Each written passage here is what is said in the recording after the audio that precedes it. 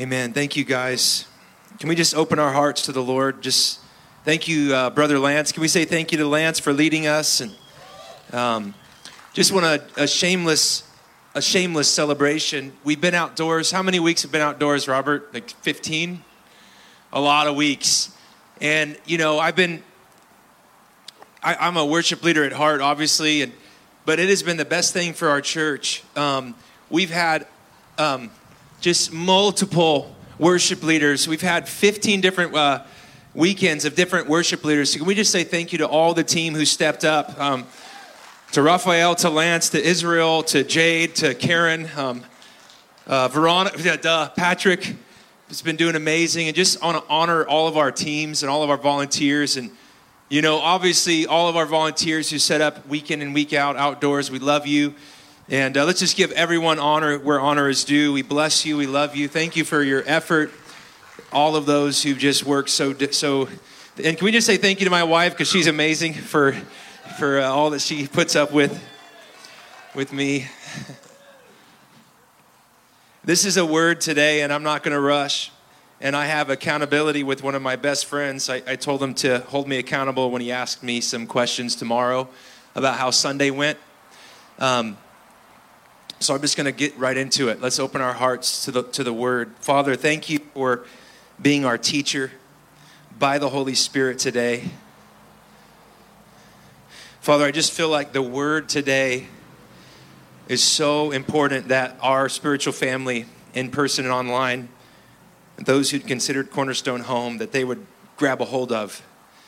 And more importantly, I pray that they would grab a hold of them and grab a hold of us as we reflect on what does it mean to be your people in 2020, in this time, in this moment.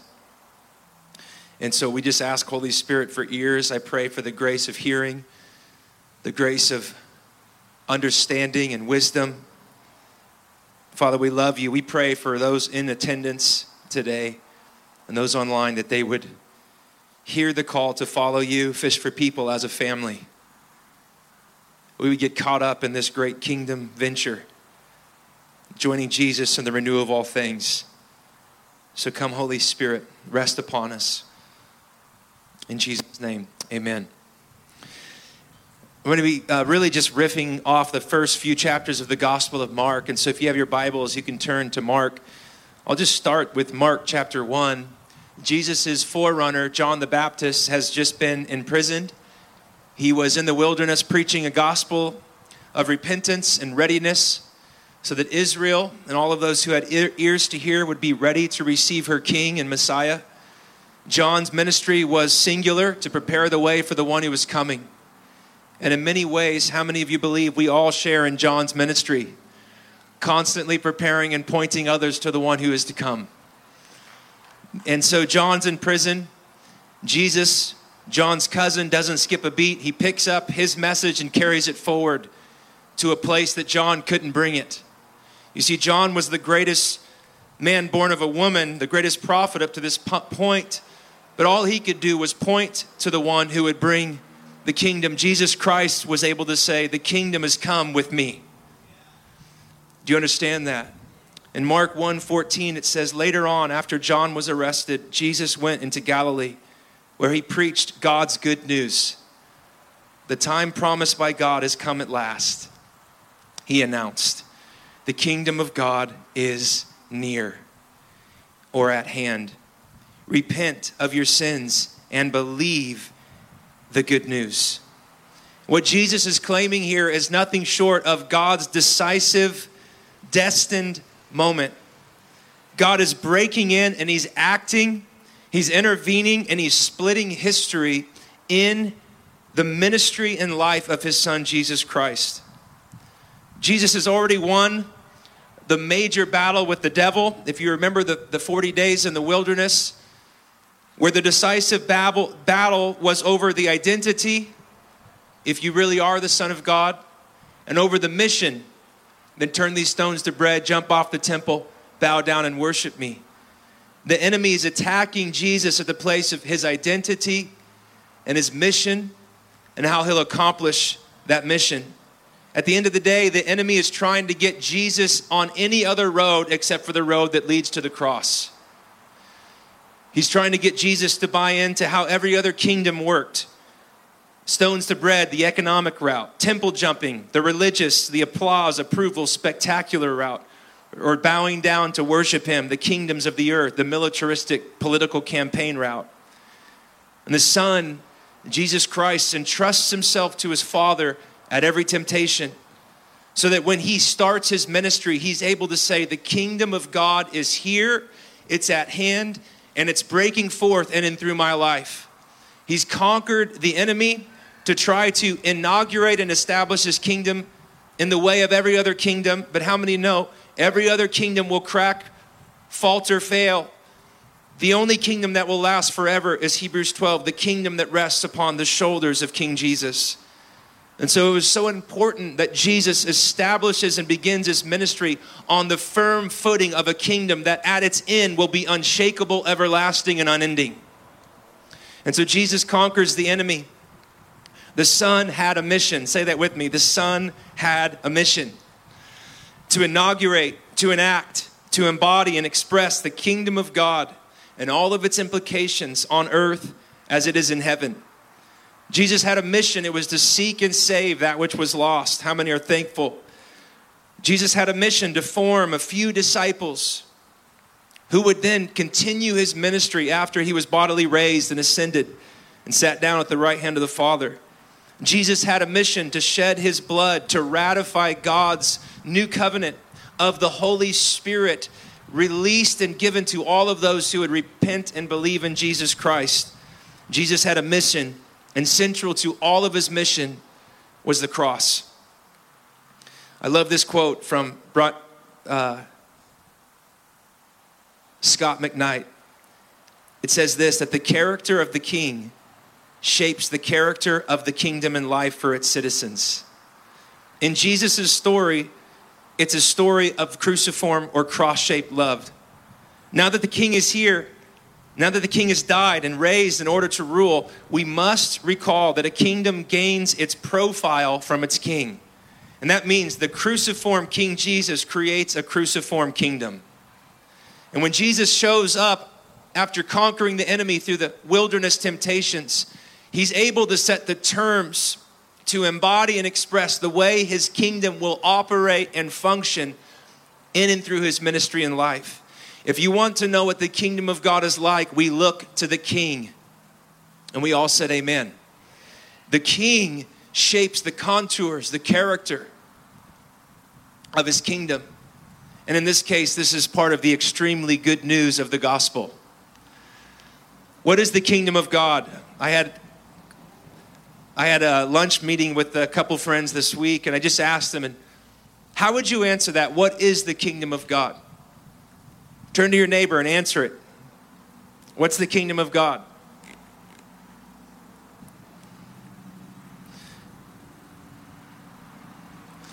One of the best ways to get at it is this. It's God's active, dynamic rule and reign on earth as it is in heaven. Dallas Willard, the brilliant thinker, scholar, said the kingdom is really the range of God's effective will, where his will is being carried out or done. I like to say it like this. The kingdom is where who God is, what God loves, wills, and does is being carried out. And how many know that right now in this place outdoors, or if you're watching online, if you're in alignment and agreement with who the King is, Jesus Christ, that you have access to the realm, to the reign, and to the rule of what it looks like when God is in charge. The kingdom of heaven is at hand, Jesus starts his ministry announcing. This is not Jesus giving us his opinion. This is not Jesus promising us an empty campaign slogan. He is saying, from this day forward, things are definitively different because of my presence in your midst. The kingdom of God is the king who is reigning and ruling among the king's people, who give themselves to practice the ways of their king in the power and presence of the king himself.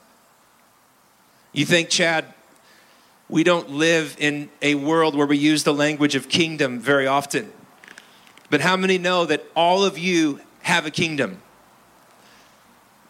It's called the kingdom of self. And the kingdom is that little sphere or space and place where you are in charge, or so you think. I get an amen. If you don't believe in kingdoms, then I encourage you to volunteer the next time you're asked for the nursery. The kingdom, everyone has a kingdom because everyone's born in the image of God with the ability to choose, with the ability to want and crave and long and reach for things. And this is what institutes a kingdom. And the reason why the world is such a crazy mess is because that's like 7 billion little intersecting kingdoms of self. And this is why Jesus emerges in the story and he's saying, the kingdom, the one you all long for, the one you're trying to create and shape in your own vision of utopia, I'm the only one that can deliver on all that you dream and hope, but you've got to respond to the decisive moment in time that I am here, the King is here, and I'm inviting you to lay down your crown so that you can participate in my kingdom. And on earth, we see all the little kingdoms of people intersecting and merging and bumping heads, and families and corporations and nations and economic, political, cultural systems. And this whole mess, Jesus breaks into history and he announces the kingdom that is unshakable, unending, and everlasting is in your midst. I'm asking, and I'm actually calling you to respond to my kingdom. So what is repentance? One of my mentors used to say it just like this: repentance is the call or invitation to switch allegiance. Say that with me. Repentance is an invitation to switch allegiance. It would be ludicrous for Jesus' day, for a new Caesar to be born, and for all of his heralds to go to the various provinces of his rule and say, King Caesar so-and-so is born. And if you feel like submitting to his rule, or you just want to invite him to be a little bit of part of your life, then that's cool. How many know no king in history has ever operated their kingdom as such? And so when Jesus announces the definitive moment that the kingdom of God is here, the reign and the rule of God, the decisive moment where who God is fully revealed, where what God wants, what God loves, what God wills is being done in and through the Son and his ministry. Jesus doesn't just say, and if you feel like responding, respond. He's saying, repent and believe the good news that the King of the everlasting, unending, eternal kingdom is in your midst, and he's calling you to become a citizen in his kingdom. And so repentance is the call to switch allegiance, to acknowledge the true King is in our midst, and I am not him, and you are not him. Jesus Christ is the King. And so Jesus is in this one announcement. He's saying, follow me. He's saying, repent, change king, stop whatever path you're on, and whatever means you think are necessary to get to the end of the vision that you're clinging to and hoping for, and get in on my kingdom story instead. I like to say it like this: repentance is the entrance. Say that with me. Repentance is the entrance into the kingdom. But how many know we don't just repent once and then go live like we want to? Raise your hand if you understand. Repentance is not just the entrance. It's the means by which we explore and experience the vastness of God's reign and rule in the kingdom. Repentance is not something that when you hear the word repentance that your head drops and say, oh, what a bummer, I have to repent. Repentance is the way we continue to recalibrate and reorient our lives, our loves, and our longings so that they come into agreement and alignment with the God whose kingdom is never-ending, everlasting, and eternal. Repentance is to the believer the great perpetual invitation to respond to God's summons through his Son, Jesus Christ, to experience life as God actually designed it. One of my favorite verses that unpacks the implications of repentance is in Acts chapter 3, verse 19. It says this: now repent of your sins and turn to God, so that your sins may be wiped away, Then times of refreshment will come from the presence of the Lord, and he will again send you Jesus, your appointed Messiah. And here's what I like to say. Repentance is the invitation to receive the unleashing of God's waves of refreshment.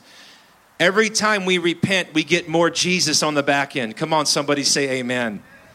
Every time we repent, every time we come out of agreement with every other kingdom, every other ideology, every other theory, every other path, every other promise that's not anchored in the reality of the King, when we repent, we get back into alignment, come back into agreement with the King. He gives us more of Jesus. So, do you think repentance is a good thing or a drudgery? Sometimes it's painful, and yes, sometimes it obviously involves turning from a sin or a habit. But more often than not, and those who are in the room who've been following Jesus, repentance is an everyday negotiation with the Holy Spirit. Because how many opportunities do you have each day to get out of step with the King and his kingdom way? 1,000 ways. So how many opportunities are there to repent each day? Not because you willfully sin, but because you want to more wholeheartedly participate in the reign and rule of God in Jesus Christ. See, through that lens, repentance is like breathing. How many know that you have every right as a kingdom citizen if you're in Christ Jesus? Just every moment, it's just a breath prayer. Father, bring me into alignment with your Son. Come on, every day when you're at work, when you're cleaning the dishes, man, I don't tell my wife this, but part of what I've been loving doing dishes lately is it's just that opportunity, just as you're cleaning the gunk and the muck and the mire, you're just like, it's like while I'm doing this physical activity, my spirit's praying, Father, wash me. I want to continue to come into greater alignment and greater agreement so that the kingdom and what the King wants and who the King is and what the King loves and what the King does can happen in and through my life increasingly by his Spirit and by his grace. Repentance is that perpetual invitation to participate in the more that God has for us should we pursue it with all of our heart, soul, mind, and strength. And so central to repentance is saying yes to more of Jesus Christ in your life. Through that lens, how many want to adopt a lifestyle of repentance? And obviously, very wrapped up in the very word repentance, metanoia is this. It's this inner dialogue in your mind and your thinking and your thoughts. How many know, how many thoughts, just Google it for me, somebody just Google it. How many thoughts do you have each day? Shout it out. I mean, I'm sure someone's looked that up. How many thoughts, as if they can quantify that? Come on, someone give me a stab how many thoughts you think that you have a day.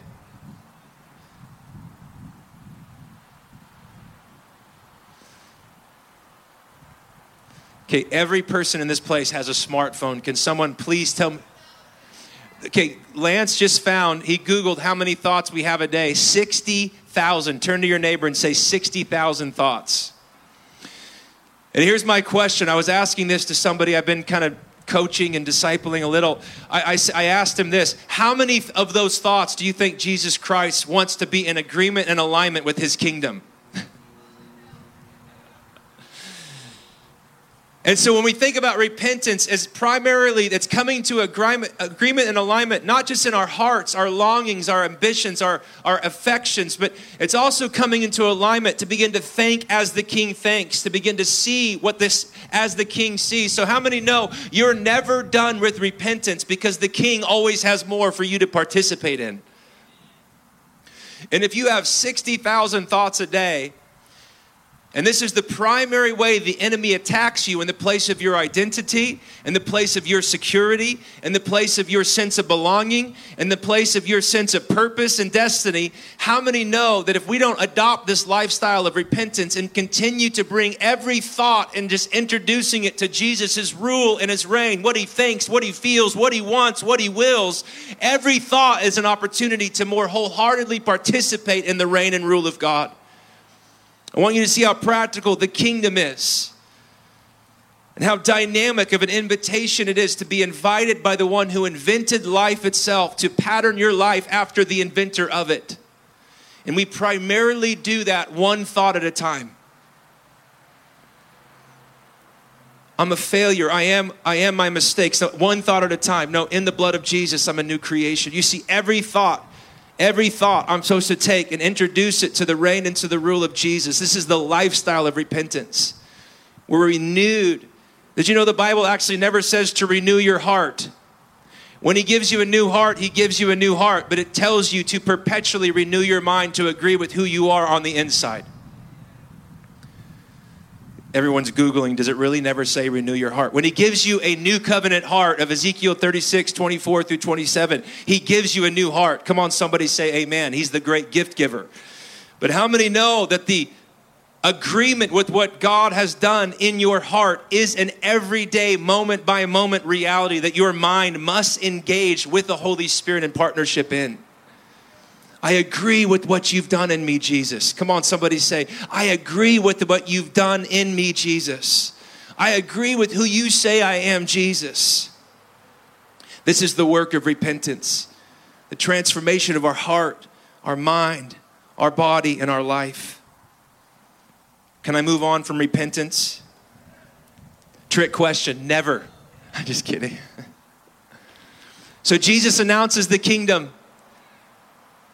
The reign and the rule of God is here. It's with me. I am him. I'm the king, the long hoped for, the long prophesied, anticipated king. I'm in your midst. And my call is singular. Repent and believe. Switch allegiances. Change your kings. Change your longings, your affections, your allegiances. Respond to me, the king in your midst. Repent. Change your mind. Stop whatever path you're on and start following me and believe. Trust me with all that you are. Physically, spiritually, emotionally, mentally, in every capacity, I am worthy of your trust. I'm worthy of your wholehearted affection and allegiance.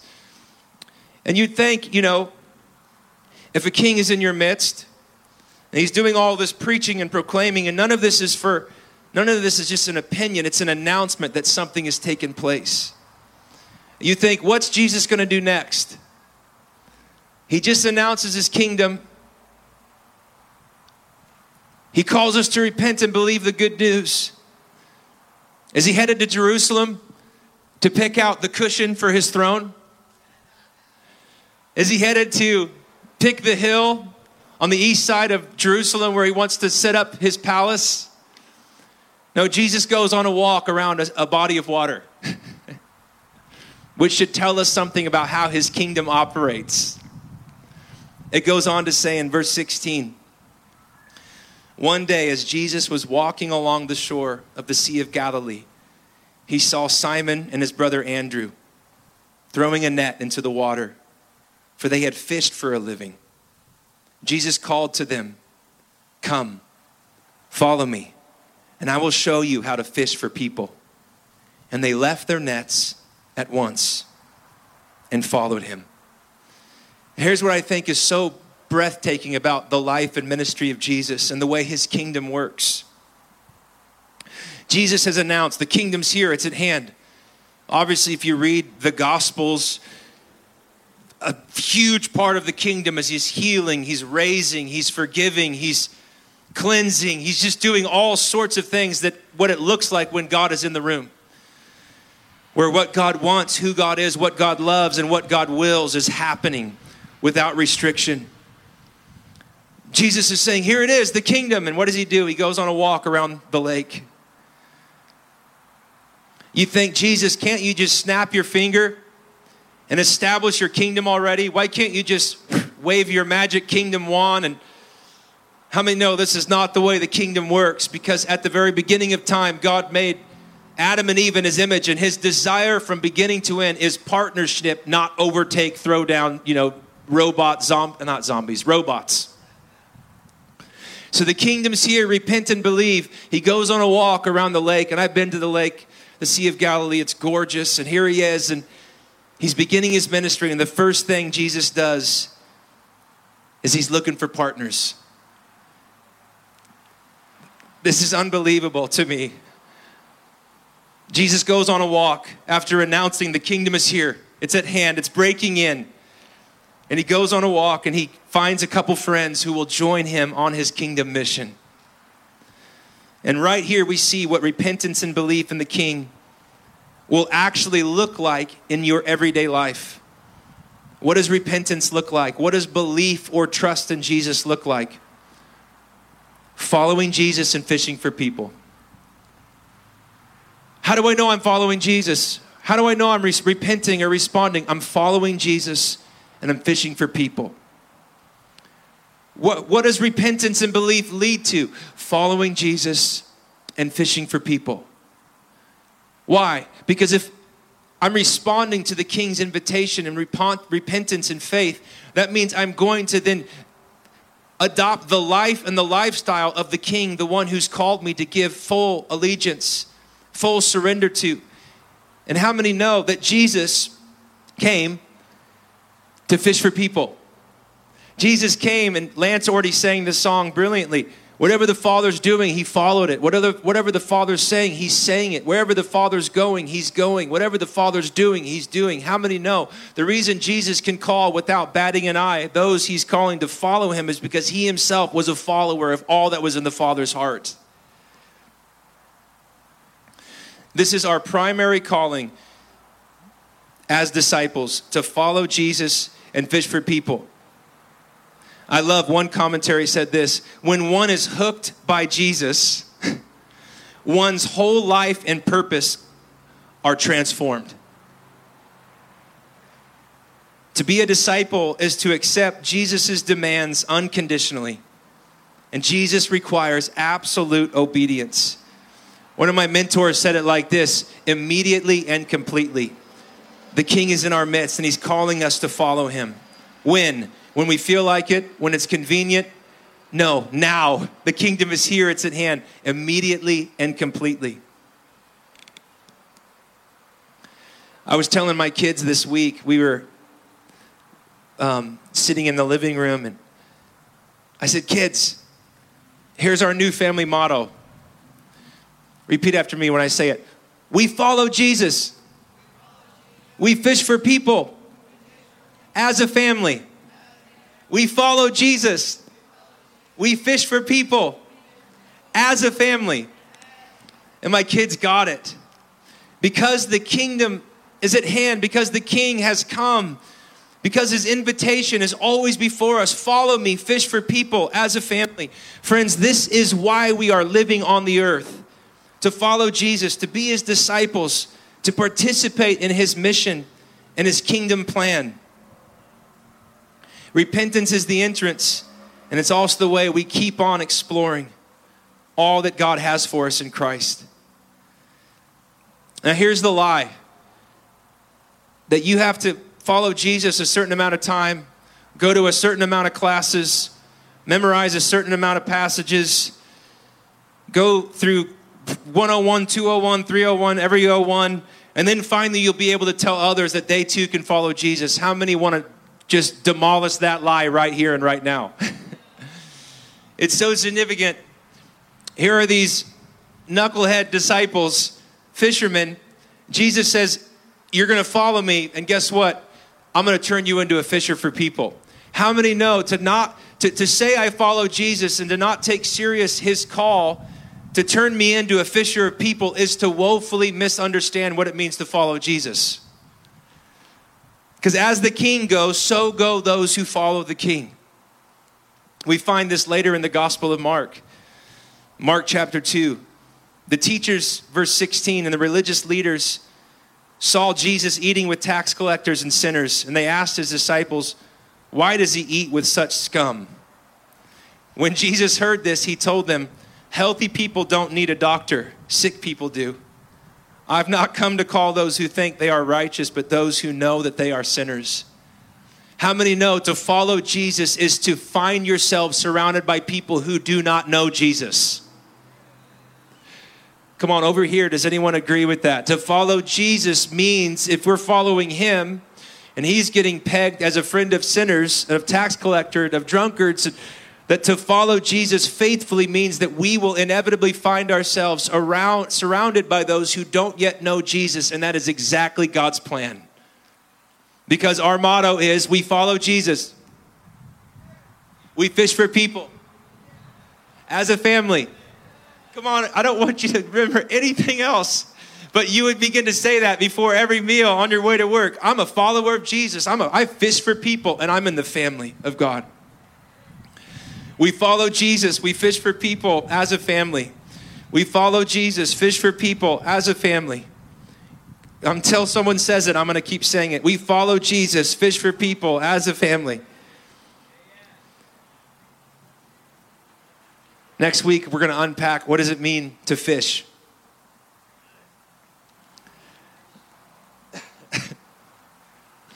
And so you say, Chad, the last part, if we're supposed to follow Jesus and fish for people, do I have to do that all alone? Look how Mark goes on. Mark chapter 3, verse 13. Afterward, Jesus went up on a mountain and he called the ones he wanted to go with him. They came to him, and then he appointed 12 of them and called them his apostles. They were to accompany him. He would send them out to preach, and he gave them authority to cast out demons. He went up, he called, they came, he appointed. Why? So that they would be with him. He sent them out to have authority. Friends, I want you to know that the greatest invitation to participate in the kingdom by following the King and fishing for people is that we get to do it together. Maybe that's good news for the only two of you who clapped, but that's really good news for those of us who, by nature, are maybe a little bit insecure. I don't really know what I'm doing. I'm doing the best I can. Aren't you thankful that God has called us to do this with him in the Holy Spirit and together as a spiritual family? We follow Jesus, fish for people as a family. We follow Jesus, fish for people as a family. Jesus said in Mark 3, I love how the gospel progresses, and I'm done with this point. Jesus replied, who is my mother and who are my brothers? And then he looked around at those around him and said, look, these are my mother and my brothers. Anyone who does God's will is my brother and my sister and my mother.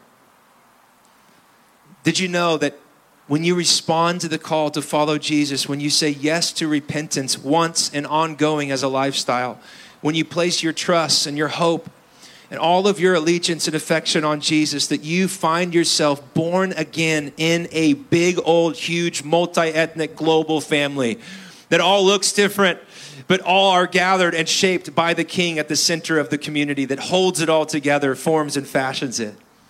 Did you know that we are a part of a spiritual family called the church? How many are thankful that we don't have to do life alone, that there's a family that we have a place to belong to? We have a spiritual family that's meant to provide care and encouragement that helps encourage the character of Jesus to grow and flow in us. And in closing, as I was talking to my friend this week, I thought, what is one of the main roles? This is to continue Pastor Andrew's thought about the role of the heart. I forgot, what are the main points for the sermon today? We follow Jesus as a, say it one more time, we follow Jesus, fish for people as a family. I thought, what is one of the main roles of the family of God? Please tell me you know it's more than just sitting in a folding chair. Come on, it includes sitting in a folding chair, but that's not all. I love how Mark's gospel continues. So here it is, the kingdom's here. Repent and believe. Participate, man. I got a place in the kingdom story with you. How do I do that? By following me and fishing for people. Do I do that alone? Nope. Those who do my will, you're in a big family. It's the family business. Look how Mark ends. My last thought today. What is the role of the family? The primary role of the family of believers. How many have ever heard of the parable of the soil or the parable of the seed? Raise your hand. Jesus tells a parable. It's an epic story about the seed. The farmer throws the seed, and some seed falls on the path, some seed falls on rocky ground, some falls on thorny ground, and some falls in good soil. And here's what I've never seen. I'm not saying this is the only way to read the parable, but I'm saying in light of this talk, following Jesus, fishing for people as a family, I thought the parable of the sower is meant to shape the way we rethink what it means to be a participant in God's family? What if when we got together, our first question after we ask, of course, how did following Jesus fishing for people go this week? I saw the parable of the sower, the soils, as an invitation to a deeper, more kingdom-shaped vision of community. As a spiritual family, what do you think our primary job after we say yes to the Lordship of Jesus? What is our fundamental primary job in the family of God? I believe, according to this parable, it's to check on the condition of our brothers and sisters' hearts. What if when we got together, after again, we talked about how did following Jesus go this week? What do we need to work on? Where did you feel like you got off the path and you missed the opportunity? Let's repent and believe the good news again. Come on, somebody, say amen. And how did it go fishing for people? You know, asking questions, being winsome, keeping your eyes open. Jesus said the harvest is ripe and plentiful, but the workers are few. So the harvest field around us, for those who don't know Jesus, it's always before us. Did you have eyes to see it? Oh no, okay, this week let's go after it. And then what if after we ask those questions, we say, how's the condition of your heart? See, the parable of the sower, I believe, is to shape the way we rethink about what it means to be in the family of God.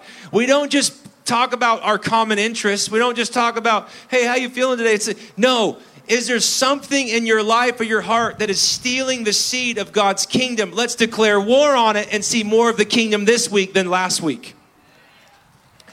And I've never read the parable of the sower as an invitation to a kind of community whose primary concern with each other is how's the seeds of the kingdom growing in your heart? How many believe that you and I occasionally maybe miss a kingdom seed that Jesus throws our way on a weekly basis? What if part of our community family responsibility is to say, where do you think you missed it? All right, this week, we're not going to miss it. Let's declare war. Let's declare victory over that area. So when that seed of the kingdom comes this week, it finds good soil instead of indifferent, crusty, hard soil. What if as a family who are following Jesus, what if as a family we see someone kind of start with a little bit of zeal and joy, and we don't squelch that, we celebrate it. Come on, somebody. It's not a spiritual gift if you're wiser in the faith to diminish the legitimacy of someone's hunger and longing, even if they're new in the faith. Come on, how many want to be a community that no matter how infantile or youthful or zealous someone's faith, as a community, those who are a little farther down the road, our job is just to throw gasoline on that fire, not say, well, someday they'll find difficulty in life and then they'll be boring like me.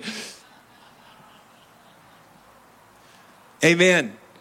But there is a place where when we see someone, maybe their character is a little bit out of sync with the king, and we see they have that initial growth and fruit, but there's an area, there's some rockiness in their soil. What if as a family we're like, hey, I got a kingdom bulldozer. Let's go to work on that huge rock so the seed can go deeper.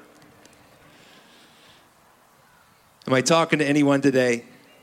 And I think primarily here's the kingdom work of the kingdom family. It's the thorny soil. What if after we saw each other each week or on social media or on the phone call, whoever you're doing life with beyond Sunday morning, in addition to Sunday morning, it was, hey, how's following Jesus going? How's fishing for people going? Are you participating in family, in community? And after we do those three questions, we say, is there anything in your life that you can discern that's choking out the life that Jesus wants to grow in you? The thorns. See, I think, yes, do I think that the enemy can steal seeds from your life? Sure. But if you're a believer, if you're trying, submitting to the grace of God and following the Spirit, man, I believe that what the Lord wants to get in you, He can accomplish that if you have a yes in your heart. But I'm convinced that most of us can live in soil number 3, where we're following Jesus, but we're kind of dull. We're kind of indifferent. We're kind of bogged down with the worries and concerns. And what if as a spiritual family, you and I weren't just like, oh, I think they'll pull it out.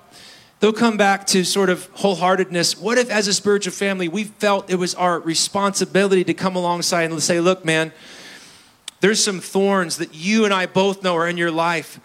Let's partner with the great gardener, the vine dresser, Jesus, and let's have him prune those things so that you can get on experiencing more of kingdom abundance and fruitfulness in your life. How many want to be a part of that community? We all say amen until you're the one that has the thorn and you need a brother to come and say, dude, you're sharp and pointy today and not in a good way. But how else do we grow, friends?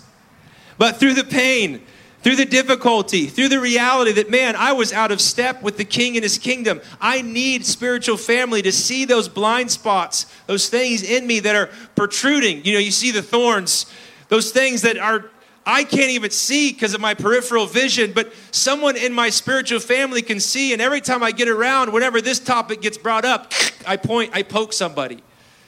And I'm convinced one of the best ways we can follow Jesus, fish for people as a family, as we continue the flow of thought in Mark's gospel, is to be a people who we don't just eventually get around to, but as a primary reason we gather, we check in on each other's hearts. Just stop right now. Who checked in on your heart this week? And don't feel condemned. None of us are necessarily good at it. But seriously, did anyone ask you how your heart was this week? This is not to condemn, friends. This is to call us higher. Can you say amen? This is not to condemn. We talk about politics. We talk about our favorite this. We talk about that. But friends, it is central in these days, as there are so many proclamations and promises and declarations as kingdom citizens, as those who are following Jesus, fishing for people as a family. It is essential that you and I have a heart that is unencumbered by the cares, by the lusts, by the worries, by the ways the world works, so that the kingdom fruit that Jesus Christ can enable us to grow, to bear for the healing of nations, has no restrictions, but can come forth in an hour where there's so many who are atrophied, so many who are hungry and longing for something of substance, something to touch them beyond the greatest thing that's going in culture in the moment. And friends, it is our task as a spiritual family to go to the heart, to get to the heart. As Pastor Andrew preached, this is not just an individual me and Jesus thing. I need you to stay so that I can continue to experience kingdom life as Jesus Christ designed and destined. So we follow Jesus. And how many are experts at that? None of us. Repent and believe. How many times on a daily basis you think we need to repent and believe? And we fish for people. How many of us are good at that? Almost none of us. Why? My agenda is always so important and big, and I rush past that person and this person, and I think, man, this situation revolves around me, and I forget, oh, wait, I'm here as a fisher of people, not just a consumer of the bait. Whoa, I like that. And then we do that as a family. Everyone say, as a family. And one of the primary ways we remain effective at following Jesus and fishing for people is having a heart unencumbered by the trappings of the lusts of the flesh and desires for other things that choke the kingdom life out of us. So what do? This is as simple as a talk as I can give. I'm landing the plane. We follow Jesus. We fish for people as a family. And as a family, please, I beseech you, ask somebody, look around this room right now or outdoors, or if you're online, think of one or two people you can check in on their heart this week. How's your heart? How's it going following Jesus, fishing for people as a family? How's your heart? This is family business to check in on each other's hearts. How's your desire for Jesus and his kingdom? Has something or someone else crept in, and is it taking up territory or occupying space that Jesus wants to flood with his kingdom presence, power, provision, and abundance?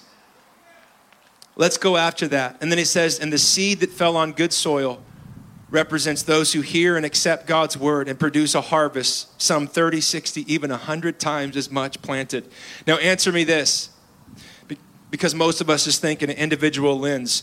What would it look like if a community, because we did community at that level, what would the compound interest of a bunch of people whose hearts are unencumbered by the thorns and cares and worries of this world, what if all of us were doing by the grace of God, the 30, 60, 100 times more than what was sown. Can you imagine the compounding interest of kingdom impact of a people who are following Jesus, fishing for people as a family, are experiencing in their life?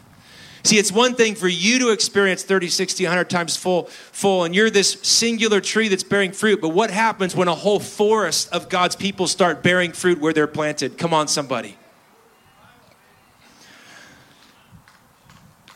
A forest of fruitfulness of a people who are following Jesus, fishing for people as a family. Now, as I close this week, I was thinking about, does anyone think there are other things that are pulling at your heart on a regular basis to follow them and to give them your ambition, your affections, your longings? Anyone think we're being pulled 24/7, 365? You think, Chad, it's not that serious to follow Jesus or fish for people as a family? And I started thinking, what are some of the most formative, attention-grabbing, and keeping forces on the earth? And what's the language we use to describe them? How many know one of the greatest influencers, and this is super unfortunate, is 24/7 cable news? How many would say that's one of the greatest influencers forming people's attention, affections, longings? Come on, can we please be honest, for goodness sake? And guess what we call it? The newsreel. Come on, this came to me like a ton of bricks this week as I was preparing. We call it the newsreel. I know it's like newsreel, like old school films, but go with me. We're talking about being fished for. The newsreel, they make money by grabbing your attention and keeping it. So why is following Jesus so important? Is because something else is going to be fishing for your heart. And then look at this. What do we call social media? We call it our social media feed. So the newsreel, give me your attention. Give me your affection. Give me all of your emotions and your anger and your fear and your worry. Just keep the channel on, man. I'm fishing. It's the newsreel. And then if that's not worse, then we go to our social media feeds and we're just feasting on hate, division, us versus them. Am I being honest with anybody in the outdoor room? And then look what we call it. This is the worst. We call it clickbait. Follow Jesus, fish for people as a family. Why is that so intense and so necessary? Because you are being called to follow some other master Lord promising some utopian future that no one can deliver on save the one who is the fulfillment of every promise, yes and amen, in Christ Jesus. You're being fished after. You're being called to follow. You're being called to be formed in the image of, fill in the blank of your idol or your ideology. But only Jesus Christ at the end of the road that he calls you to follow, at the end of it is the most vibrant, compelling type of person because it's meant to be formed in the very image of the one who created life itself, Jesus Christ. So the newsreel, the social media feed, and the clickbait. So don't tell me you're following and feasting on Jesus if you're perpetually being reeled in, fed by, and biting the bait of those things that are pulling for your attention. Can we just have an honest talk? What if right now, and that's the reason why the call to the kingdom life is repent. You know, the first step of repentance is you stop. Stop. What's the line that the reel is pulling? My heart, my attention, my affection, my thinking, my emotions. What's pulling me in? What am I feeding or feasting on? And what, when I see it, just pulls me? Heart, soul, mind, and body. Friends, I would propose today that Jesus Christ wants to be on the other end of all of those things. Jesus Christ and life in his kingdom. This is why the breathtaking invitation before us today is to follow him, to be formed by him as we obey and walk with him, to fish for other people, and to do this together as a family. You stand up on your feet with me. There's not one person on the planet that is currently not following someone or something, agree or disagree.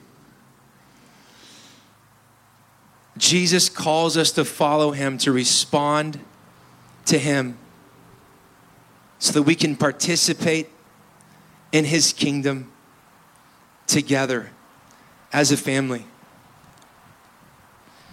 There are people all around us longing to live out of a better story.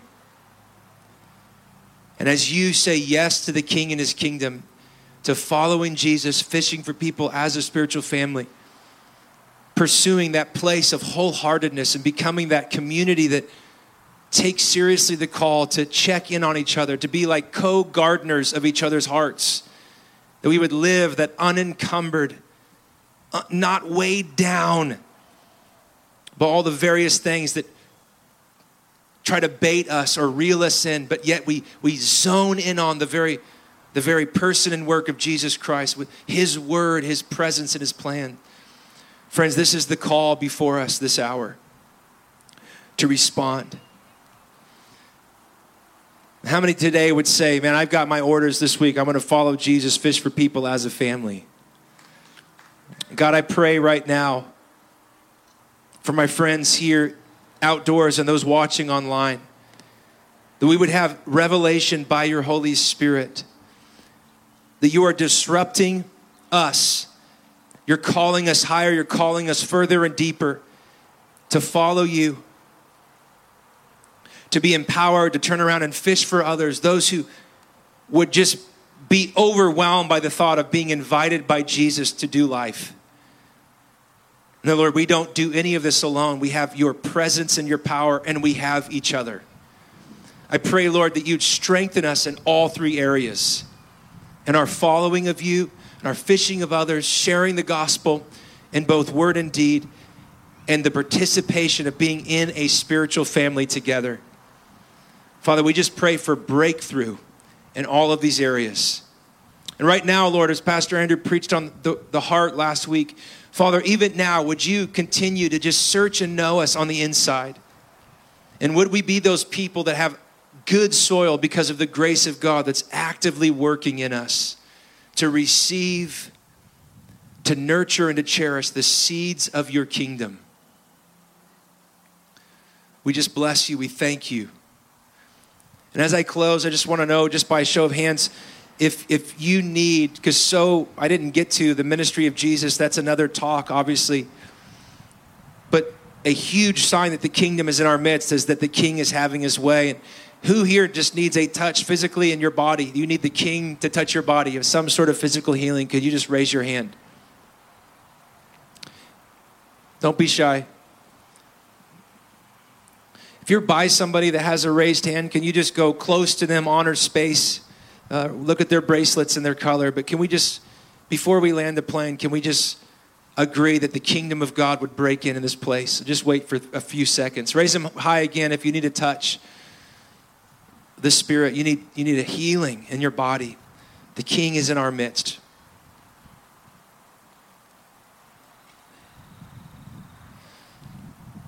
Maybe for you it's not physical but emotional. There's something you've been just holding on to. There's a snare in your thinking. And you're living the best you can in a lifestyle of repentance, but you need someone to come alongside you and agree that stronghold in your mind or your thinking is broken down. If that's you, can you raise your hand? If you need some breakthrough in your thinking or your emotions, come on, friends. Let's go to some friends who are raising their hand. They need breakthrough. They need the kingdom of God in their thinking, in their mindset. Just minister to each other for a minute.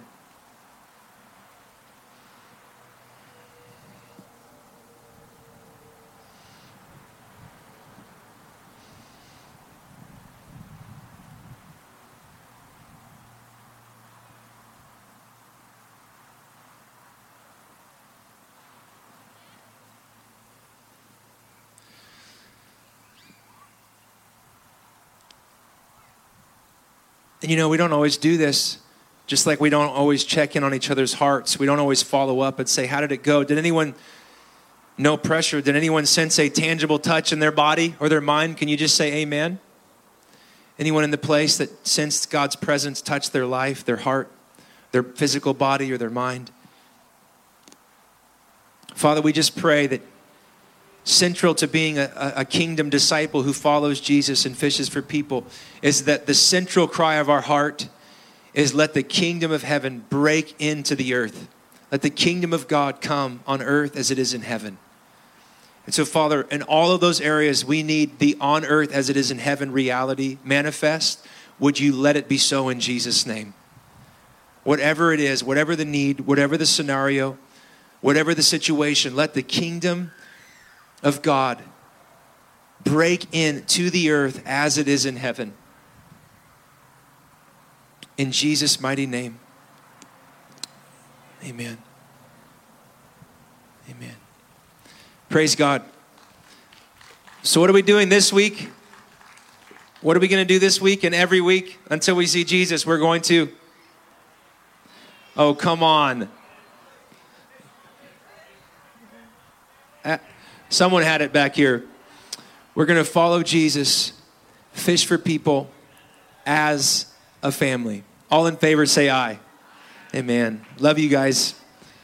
Be sure to sign up at the tables. If you need prayer or ministry, come on up front. Let's continue to follow Jesus, fish for people as a family. Amen.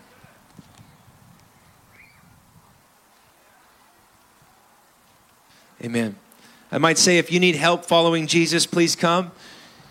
I'm going to have Pastor Andrew come up here and just a few of us. If you need help getting started on your journey to follow, we really want to be able to help you do that.